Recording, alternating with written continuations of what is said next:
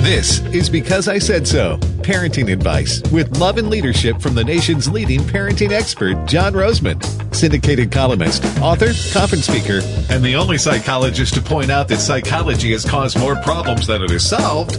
From American Family Radio, here's your host, John Rosemond. So here we go again. Welcome to the show. It's called Because I Said So. It's all about parenting, family issues. I'm your host, John Rosemond. If you are new to the program, I hope you won't just listen to me once. I hope you'll keep coming back. It's broadcast every Saturday on American Family Radio through American Family Radio stations and outlets all over America at 6 o'clock Eastern Time, 5 o'clock Central. You can also pick it up, I think 5 days later, as a podcast through my website, which is johnrosemond.com, or if you prefer, just rosemond.com, Rosemond. And I've got a lot to talk about today, so I'm not going to go into, what's on the website and anything about me. You can look it all up. Last week, I talked about the Great Commandment, which is Matthew 22:34 through 37. And here's what it reads in the English Standard Version. But when the Pharisees heard that he, Jesus, had silenced the Sadducees, they gathered together. This is where the plotting begins.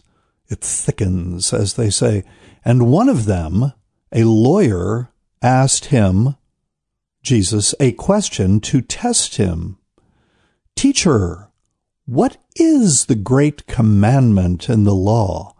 And he said to him, You shall love the Lord your God with all your heart, with all your soul, with all your mind.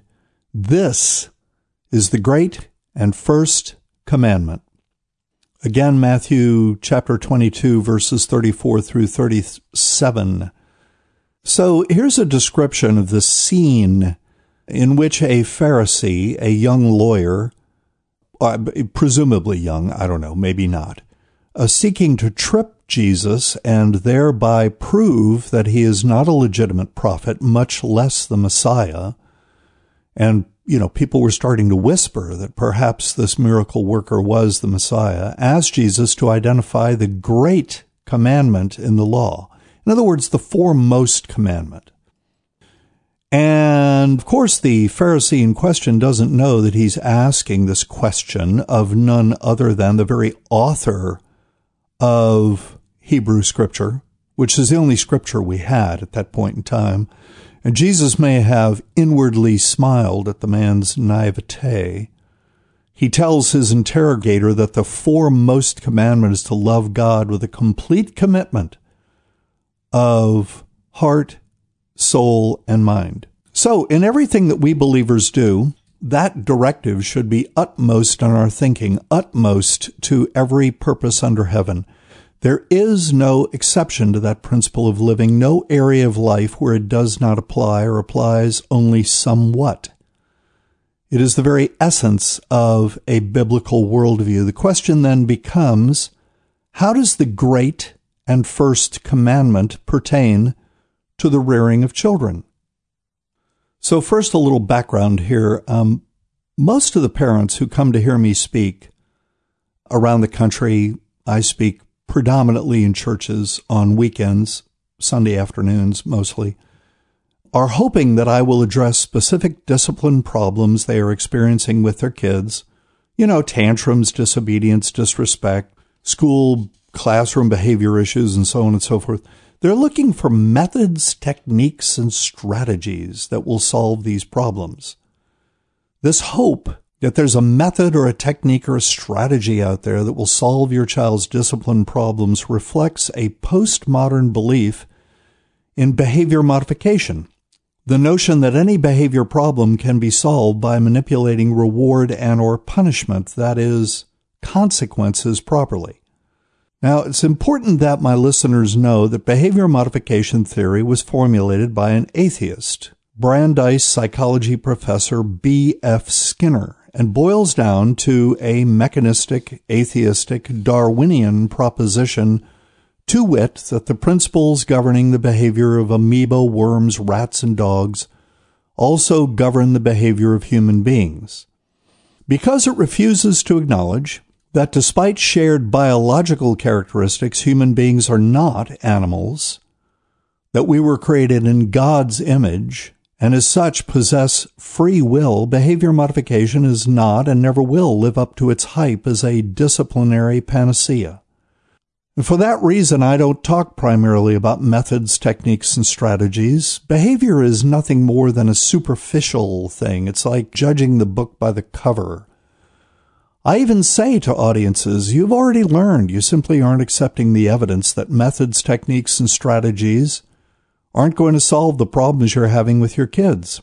It's why you keep trying one disciplinary method, technique, and strategy after another to no avail. Any given strategy may work for a week or two, but that's about the extent of it. The secret to proper discipline is not proper methods, it's the proper point of view. And that's what you're lacking, and that's what will solve your child-rearing problems.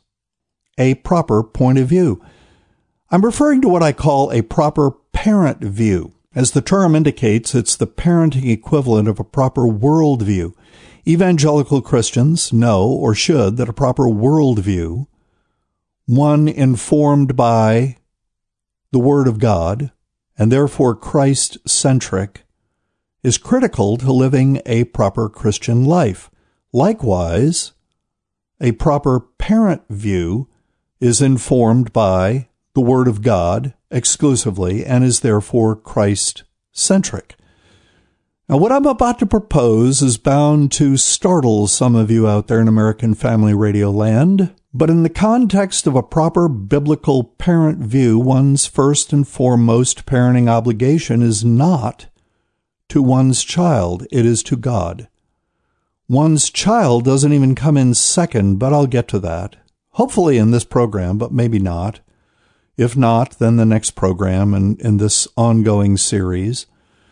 A parent's first obligation is to demonstrate through his or her child rearing love of God. That is essentially what Paul meant when he exhorted fathers not to exasperate their children, but rather to bring them up in the training and instruction of the Lord. Ironically, by putting obligation to God in front of obligation to children, parents will do a far better job. You know, parents use personal pronouns when they refer to their offspring. They say things like, this is my son, this is my daughter, these are our children, when in fact every child belongs first and foremost to God. Parents serve as his proxies in the raising of his children. And just as a nanny's, and she's a proxy, first obligation is to the parents of the child or children in her care, her first obligation is to do things the way the parents, want things done. So a parent's first obligation is to do things in the manner our Heavenly Father wants them done, to raise his children according to his perfect parenting plan. Parents execute this obligation by putting what God wants of them in front of what the world expects and wants of them. God wants parents to focus on growing moral, ethical people who possess a biblical worldview. See Deuteronomy chapter 6, verses 6 and 7. The world wants parents to promote their children's achievements. God wants parents, when they seek child-rearing guidance, to look only to his revelation. See Proverbs 3, 5, and 6, Isaiah 9, 6, 2 Timothy 3, 17.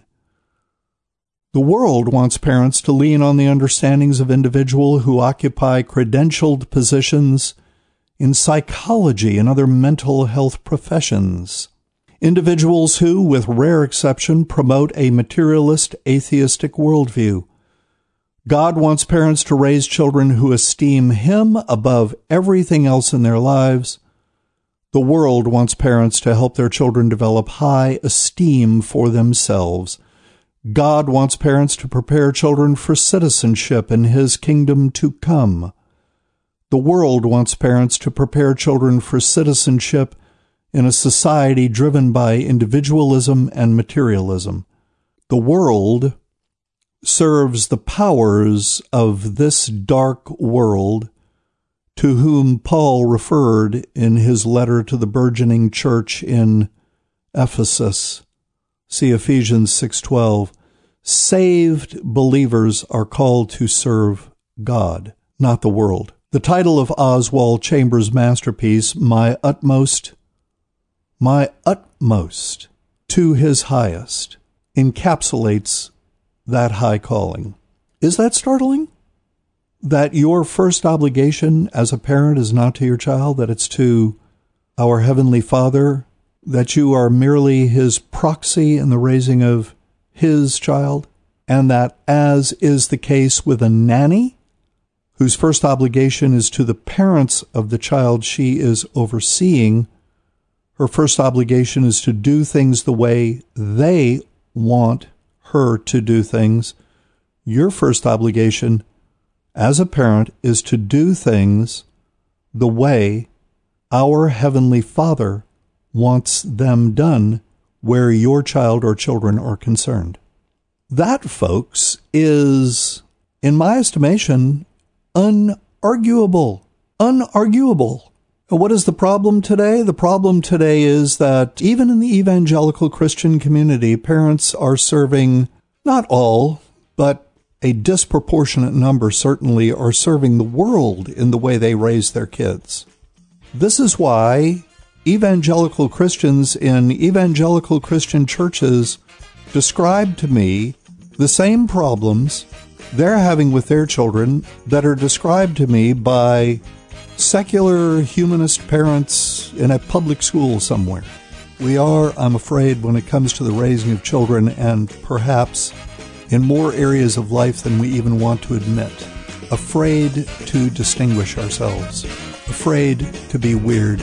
I'll be right back. Stay with me.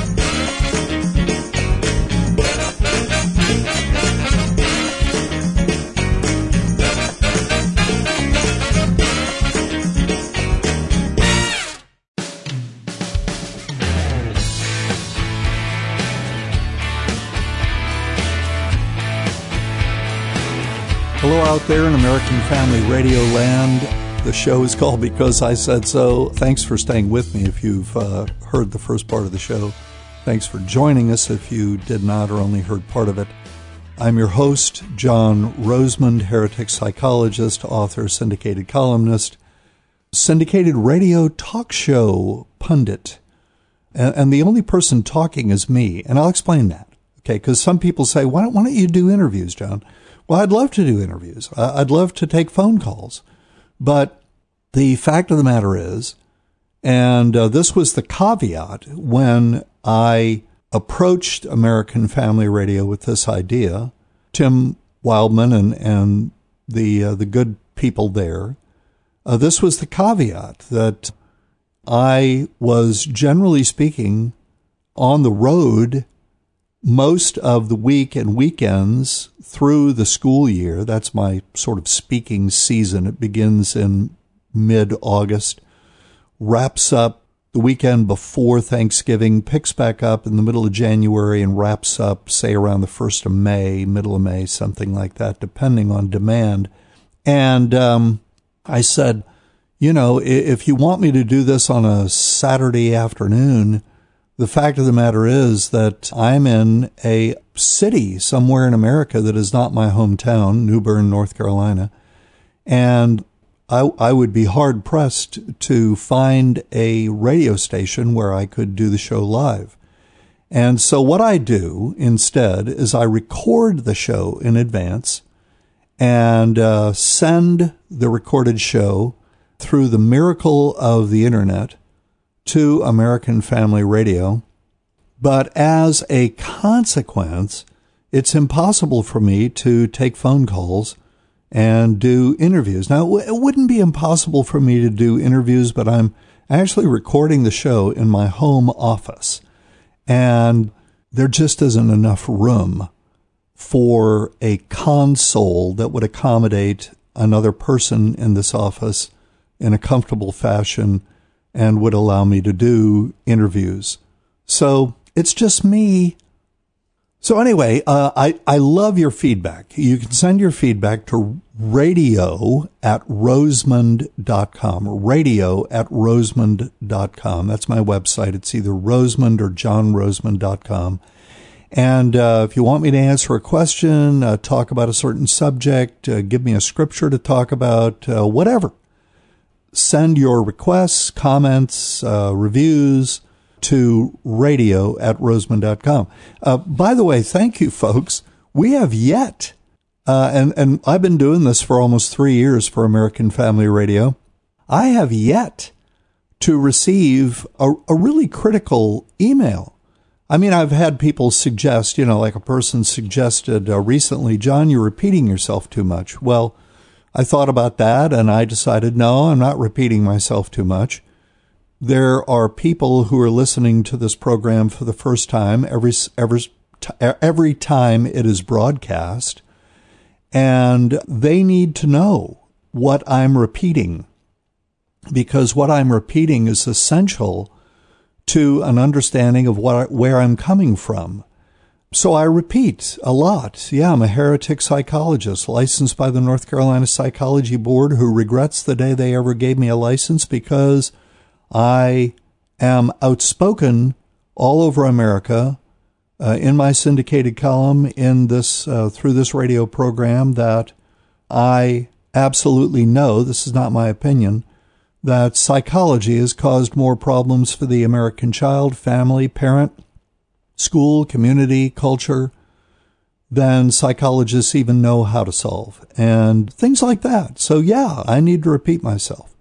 But thank you, folks, for the positive feedback and suggestions along the years. I run into people all over America who are listening to this show, and really and truly nothing gratifies me more than to know that this ministry, in His name, not my name, that's for sure, I am merely a mouthpiece, and hopefully the words of my mouth and the meditations of my heart are acceptable in His sight most of the time anyway, which is all that a sinful human being can expect.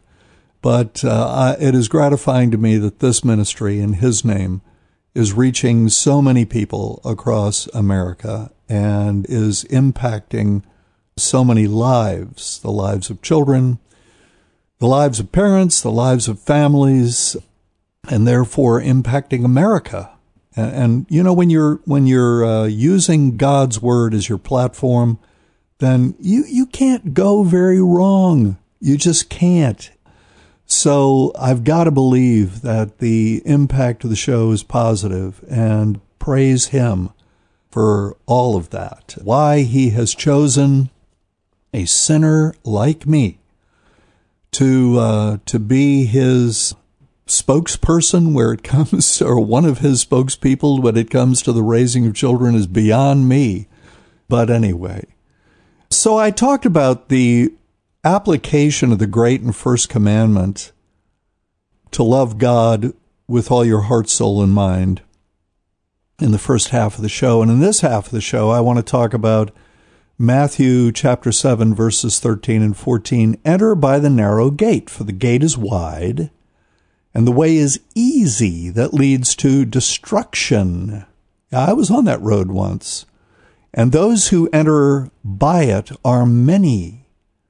For the gate is narrow and the way is hard that leads to life, and those who find it are few. The way is hard. I was talking about that to a friend, with a friend this morning. I said, why is it that life just seems to get, instead of easier and easier, more and more complicated? And she said, we're being prepared for the glory that is to come. Brilliant. Thank you, Diane. Made my day. Anyway, enter by the narrow gate, for the gate is wide, and the way is easy that leads to destruction, and those who enter by it are many. For the gate is narrow and the way is hard that leads to life, and those who find it are few. Yeah, along the Matthew 7, 13, 14, A fellow once tried to lure me into an argument by telling me that I write and talk as if there's only one proper way to raise a child. And I blew his mind, I think. I said, that's true. There's only one proper way to raise a child. Oh, that's truly absurd, he bellowed. There are many equally worthwhile ways to parent properly.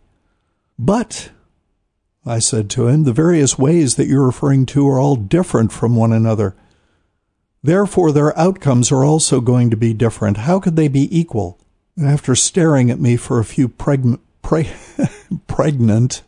moments, he said, "You're just very narrow-minded," and stormed away. Little did he know that had he stuck around, I would have agreed with him. I am narrow-minded. I have tried broad-mindedness, also known as inclusive or rainbow thinking. Some fellow sent me an email the other day, said, I need to discover the bliss of rainbow thinking. Anyway, I've tried broad-mindedness and found it severely lacking. Took me a long time, folks, in my life to come to the realization that my open-mindedness and my broad-mindedness, which is what the world expects of us, was really self-destructive. There was a time, in my life when I believed in the lie of relativism and its promise of personal liberation. I believed that standards, moral and otherwise, were flexible, subject to time and place. That's the centerpiece of relativism. There are no standards, really. You're free to set your own. I believed in shades of gray, and then I came to know Christ and coming to realize that there was but one proper way to do anything began to jettison that postmodern baggage from my life. Hallelujah. When Jesus said, "For the gate is wide and the way is easy that leads to destruction," he was referring to eternal life versus eternal death. But his words pertain equally well to the raising of kids. There's but one way to attain eternal life. It is the Lord's way. Many ways are currently promoted as equally viable, but there is but one way to attain eternal life, the Lord's way. The world wants you to believe that Islam, Mormonism, Buddhism, Hinduism, and even atheism all lead to the same state of eternal glory and bliss. Not so. Those are roads to destruction, some more clever, disingenuous, seductive than others. Likewise, there's only one proper way to raise a child, the Lord's way. They're his kids. He has given parents, his proxies, a concise and yet complete set of instructions by which to raise his children. As is true of every aspect of his word, God's child-rearing instructions are perfect and complete. They are lacking in nothing. And by the way, they pertain to all children, regardless of IQ, personality factors, physical characteristics, health issues, and so on. The world wants you to believe that superficial attributes should dictate how any given child is reared, a proposition that sows discord and as such serves the purposes of the dark lord of this world. God's parenting instructions are perfect. Human beings are sinful, imperfect, broken. Human beings, given a perfect set of instructions, will still, however, do an imperfect job, but they will, however, do a far, far better job than if they use instructions provided by other sinful, imperfect, broken human beings. The sad fact, one that pastors need to confront from their pulpits, is that Christian parents, as a group, are experiencing the same parenting problems as our secular humanist parents. The only possible explanation? An overwhelming majority of Christian parents have bought into what the world wants of them. They follow parenting fad and fashion.